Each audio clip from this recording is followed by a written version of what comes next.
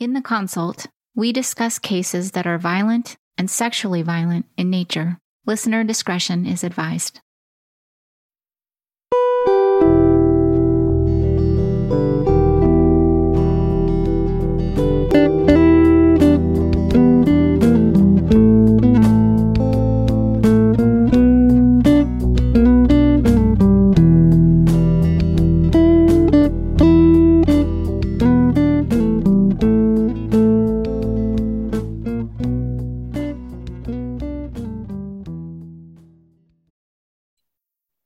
Welcome to the consult.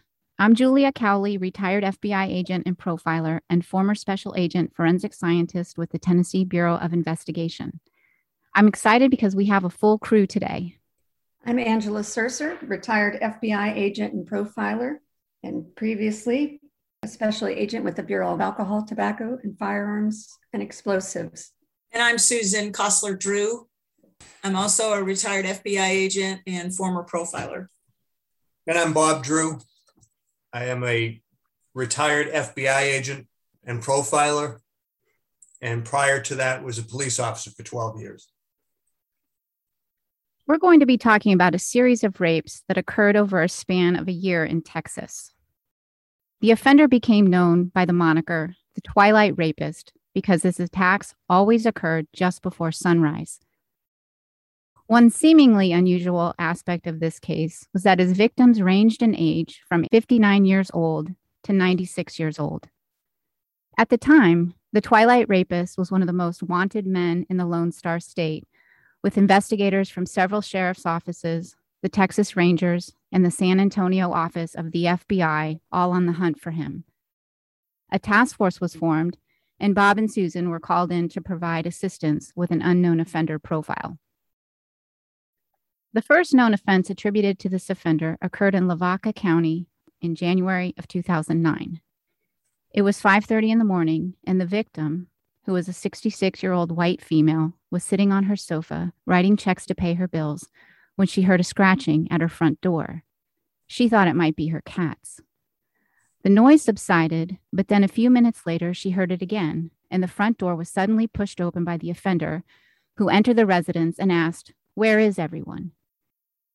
He then grabbed the victim underneath her rib cage and put his hand over her mouth and part of her nose, at which time the victim tried to bite him.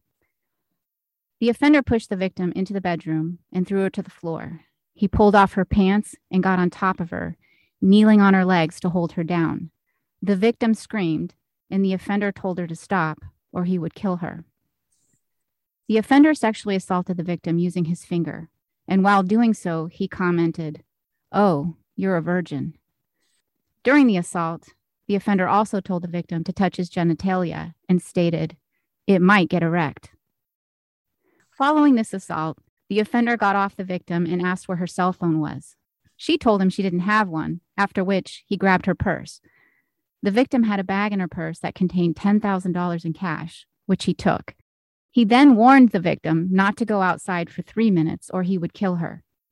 He then left through the front door, closing it behind him. The victim told investigators the offender was a tall black man with short hair. He was dressed in all black, including black pants, a jacket, and a hooded sweatshirt. He wore the hood on his head. The victim said the offender was soft-spoken with no detectable accent. The next known sexual assault occurred a little over a month later in February of 2009. This was also in Lavaca County. The victim was a white, 79-year-old female. The victim encountered the offender at 5:30 a.m. just as she was leaving her house to attend church services. He was crouched outside her front door and leapt toward her, grabbing her arm and forcing her back into the residence. The offender wanted to know where the victim's purse was, and she told him she didn't have any money. He searched it anyway and found no money. The offender engaged in forced sexual intercourse with the victim for approximately 1 minute, but could not continue due to erectile dysfunction. He then forced the victim to touch his genitalia, and he also fondled himself. However, he was still unable to relieve his impotency. The victim still had her keys in her hand, so she tried to jab him and scratch him. When the offender left, he told the victim, "I'll see you." The victim described the offender as a tall, slender, black man who spoke with a soft voice. The offender goes on to commit 8 additional attacks in Leon, Bell, Falls, Caldwell, and DeWitt counties through November of 2009. And there was a lot of unique behavior he exhibited.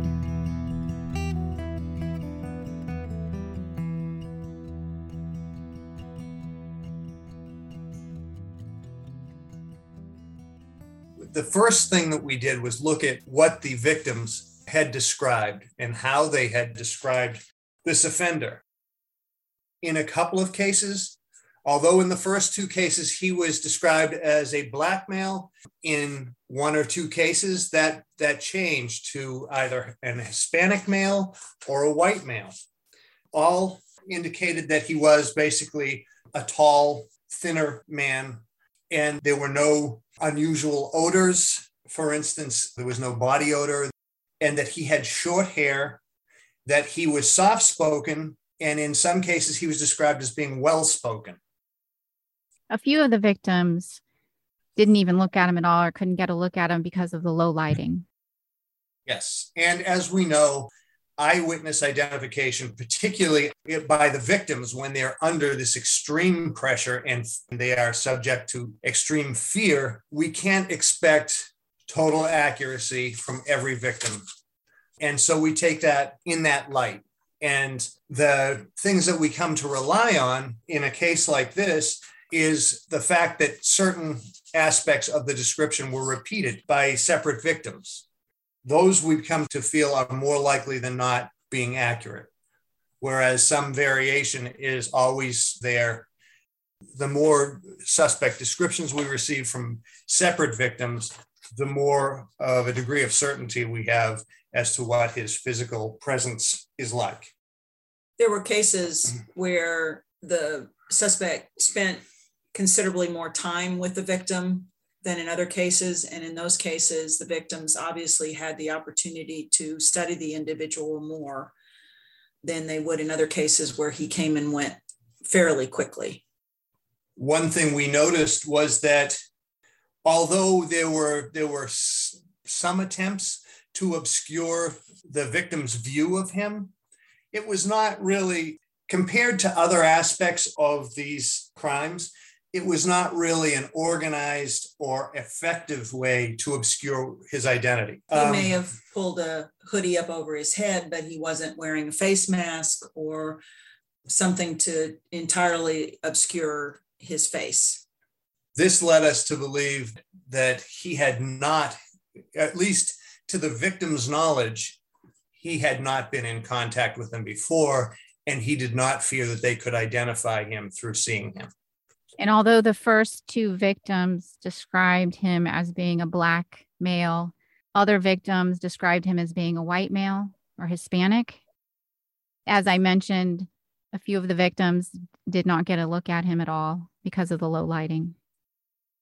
We tended also to believe the physical description of the fact that he was slender because some of the ways that he gained entry, and in one case in particular, was that he had removed one panel of an overhead garage door, which is approximately, say, 12 to 14 inches square. So in order to fit through that space, he was not an exceptionally large man. He certainly would not be an obese individual. And so this was corroboration on the slender and physically fit description by these victims.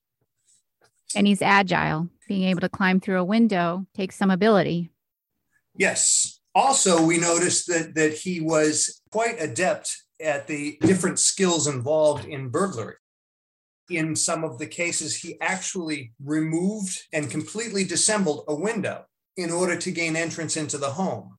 Not only that, it seemed, at least in one case, that he had disassembled the window and left it in such a way that it would be found by law enforcement or whoever happened to find it, and realized that someone had taken great pains to disassemble this window and lay it down exactly as it had been on the house.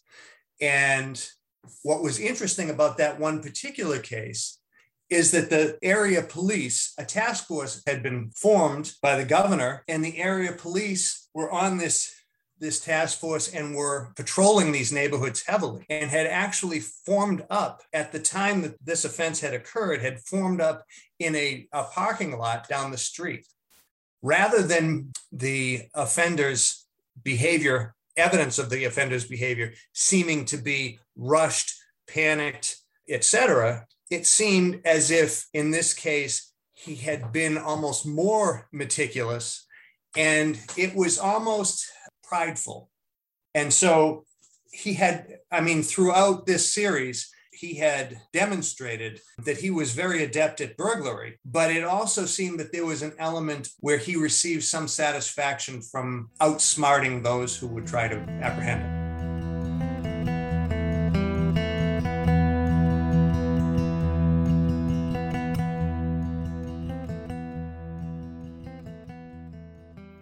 He also was very organized in his approach to these victims or to the perpetration of his crimes, as was evident in the second offense, where he was laying in wait for the victim to leave her house to attend a church service, which she regularly did. We find that in following cases that, while there were successful attempts to enter the home or to burglarize the home prior to the entry that involved the sexual assault. This shows us that there was definitely some surveillance and observation of the victims taking place prior to the crimes occurring. This occurred in several of the cases where sometimes maybe as much as 2 weeks, 3 weeks prior to the sexual assault occurring, investigation showed that there had been a burglary of the home. And in some cases, this may have been initially, when reported, dismissed by family or second guessed, maybe causing the victim to even second guess themselves a little bit when they reported a purse missing, or maybe a purse was found outside the home rather than inside the home, where the victim was sure that she had left it. And yet, as it turns out, these were cases of, and of course with elderly women, this might be something, if it was reported to the family, gee, I think my purse was stolen, or I think there's something missing from the house, that loved ones of the victim might think, well, maybe mom's just getting a little, forgetful. But then approximately 2 weeks later, then the perpetrator, the suspect, enters the victim's home again, and this time interacts with the victim. That's a great point about the surveillance. I had noted in victim number 3 that the victim had stated to the offender that her son was going to be there soon in an attempt to get him to leave. And he said back to her, not until 7:30. So clearly he'd been doing significant surveillance to know exactly what time her son would be there to pick her up. And that was just one of the other cases in addition to ones you mentioned. He knew her pattern of life. Yes. And that knowledge could have been gained by surveillance, could have been gained by prior entry into the home, or a combination of the two. But he had done his homework. This was indicative, again, of someone who was very adept at the crime of burglary. And his knowledge of people's patterns of life might lead one to think that, well, he must be local. Maybe he observes them because he's constantly in that area. And yet, in this series, which is an unusual aspect for a serial rape, serial burglaries, anything of that sort, there was an area in which this offender committed his offenses that had a radius of 450 miles in Central Texas. He clearly was traveling. Maybe not in all of them. There may have been some that were closer to him than others. But he had clearly been traveling and yet still did his homework enough. So spent time in this area that might be far from his base, and clearly gained enough knowledge so that he was aware of their patterns of life. He had done enough homework, I'll use that term, that he had done enough homework to know that he was not going to encounter another individual once inside the home. The worst mistake a burglar might make is assuming that a victim lives alone, only to encounter another individual, perhaps an armed individual, or someone who can overpower him, etc., once he gets inside a home. This offender displayed no fear of such thing. And in fact, when a son was mentioned, he knew the time that son would be expected. He also cut phone lines, and he cut them prior to the attacks. And in some instances, victims reported several weeks earlier that their phone lines had been cut. He did a full dry run on the burglary, so that although cutting the phone lines when you're more or less doing a kind of a reconnaissance type burglary, cutting the phone lines would be unnecessary. On the other hand, it showed, first of all, he could ensure when he entered the homes that the phones were in fact disabled by whatever he had done at the connection. Secondly, if he were surveilling the home, he could see how long it took for them to discover that, what the phone company's response was, etc. Maybe not in all cases, but it probably in at least one. Another interesting aspect of his selection was the homes in which many of these victims lived. Although his initial assault and his latter assault, two of his latter assaults were in apartments, many of these attacks took place in residences in rural areas and in homes that were quite similar to one another. A 60s style ranch home, all of which basically had the same layout inside. So in addition to his selection of certain victims, he was also selecting homes in which he felt comfortable operating. He would know once he got inside the basic layout of all of these residences. And these were homes that he felt a certain confidence in knowing how to burglarize. There are, of course, variations on how much security people use, etc. But there are physical attributes to each home that if you're familiar with them, you have an easier time entering that home. For instance, a home that's a 1960s vintage home, you would know probably the type of window that would have been installed. You would be familiar with how to disassemble those. You would probably be aware of the type of lock that they had. And again, these are elderly folks living alone who've never had problems doing so, and probably were not the most security conscious folks, as elderly people tend not to be. They had had no problem, so they saw no reason to enhance their security. When you pick that type of home, you're aware of probably what goes with that. And it just makes his job, quote, easier.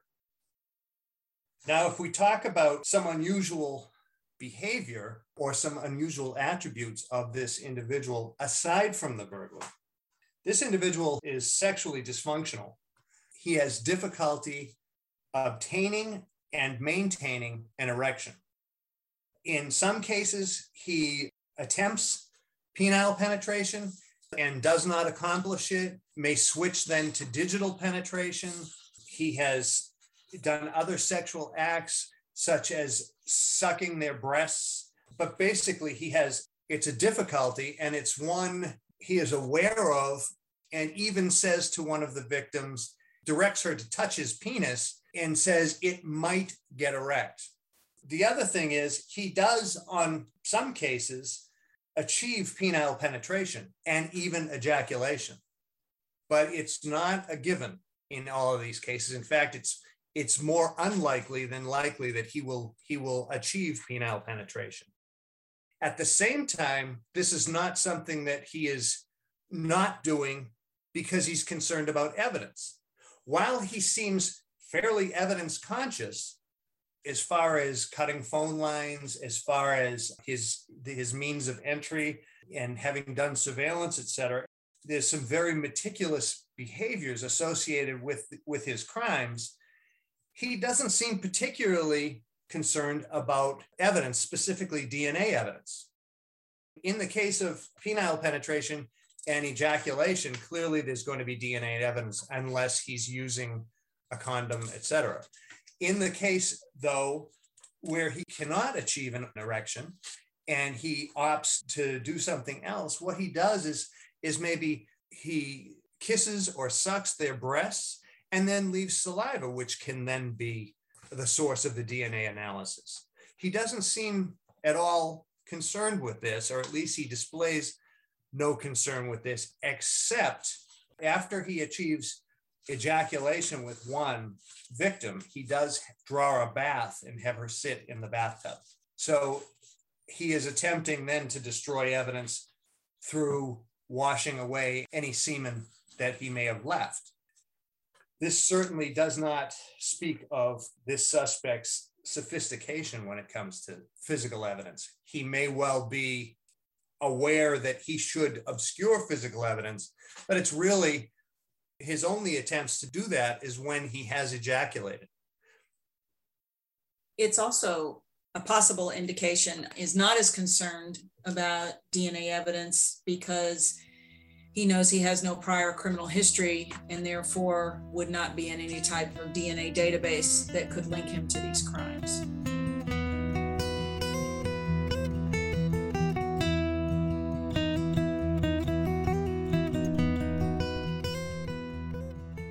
One thing I noticed in terms of his impotency is that he didn't seem to be bothered by it. In some cases, we have seen when a rapist cannot achieve an erect penis, they become very angry and violent toward the victim. This did not happen in this case. He did not seem concerned by it, and he found other means. He's adaptable.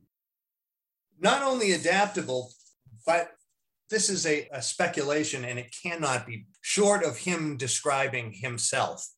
His selection of these victims, his sexual dysfunction may have been a part of his decision to target this type of victim, in that an older woman who maybe is not very sexually versed may have had one lifelong partner, or in the case of one of the victims, may have never had a sexual partner.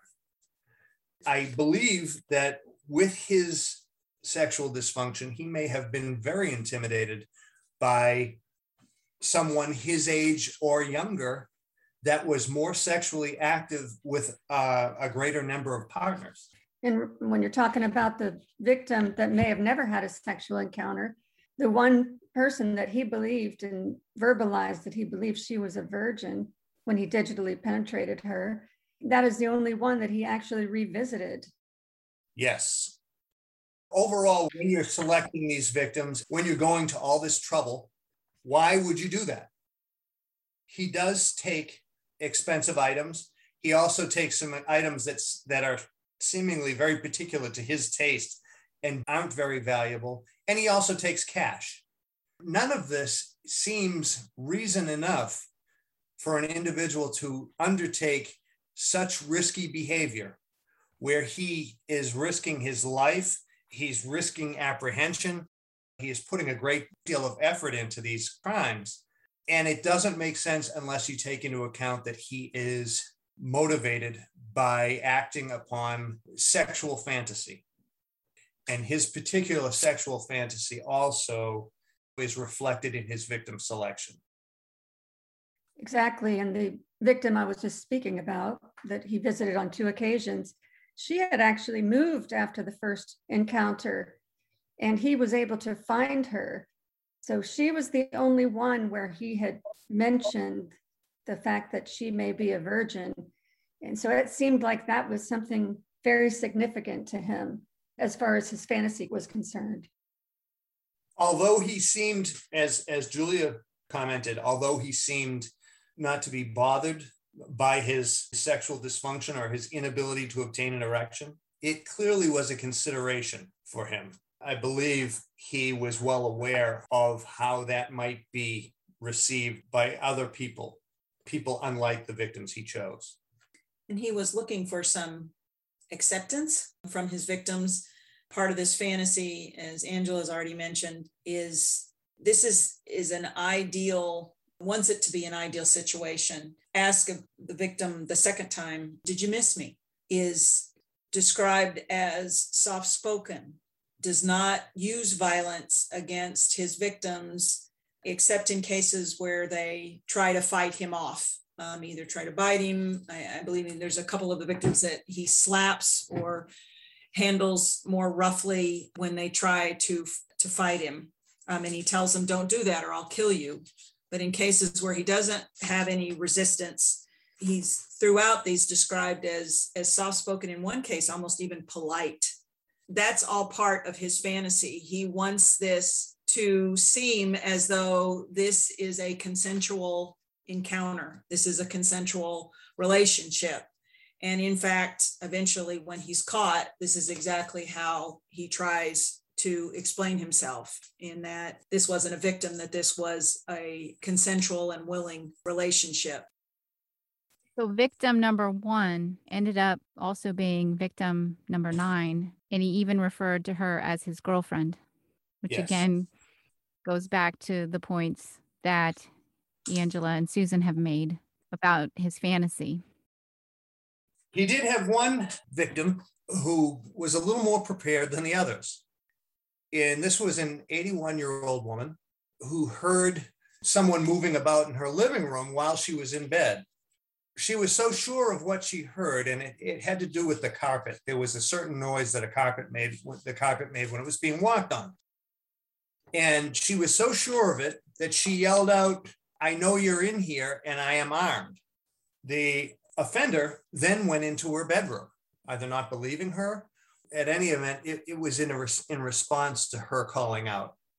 At which time, from beneath her pillow, she drew a revolver and pulled the trigger point blank while it was pointed at the offender. It clicked and the bullet did not fire.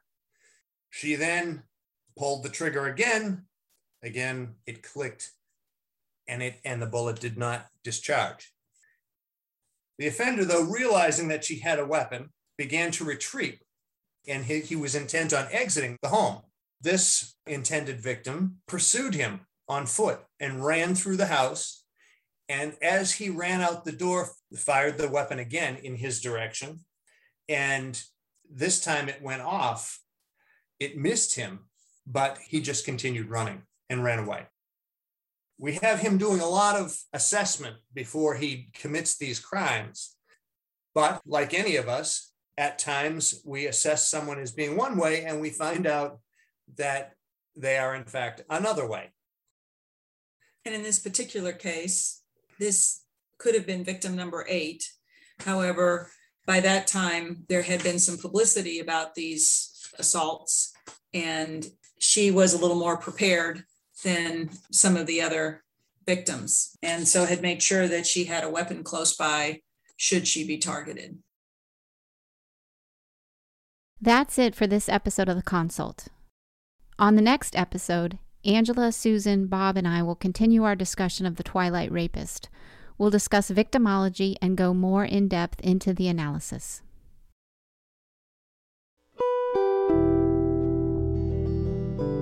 This episode of The Consult was written and produced by me, Julia Cowley. The show was edited and mixed by Mike Aris, and the music was composed by John Hansky. If you'd like to learn more, please visit the Consult website at www.truecrimeconsult.com. That's www.truecrimeconsult.com. You can also follow us on Twitter. Our handle is @TheConsultPod. Thank you for listening.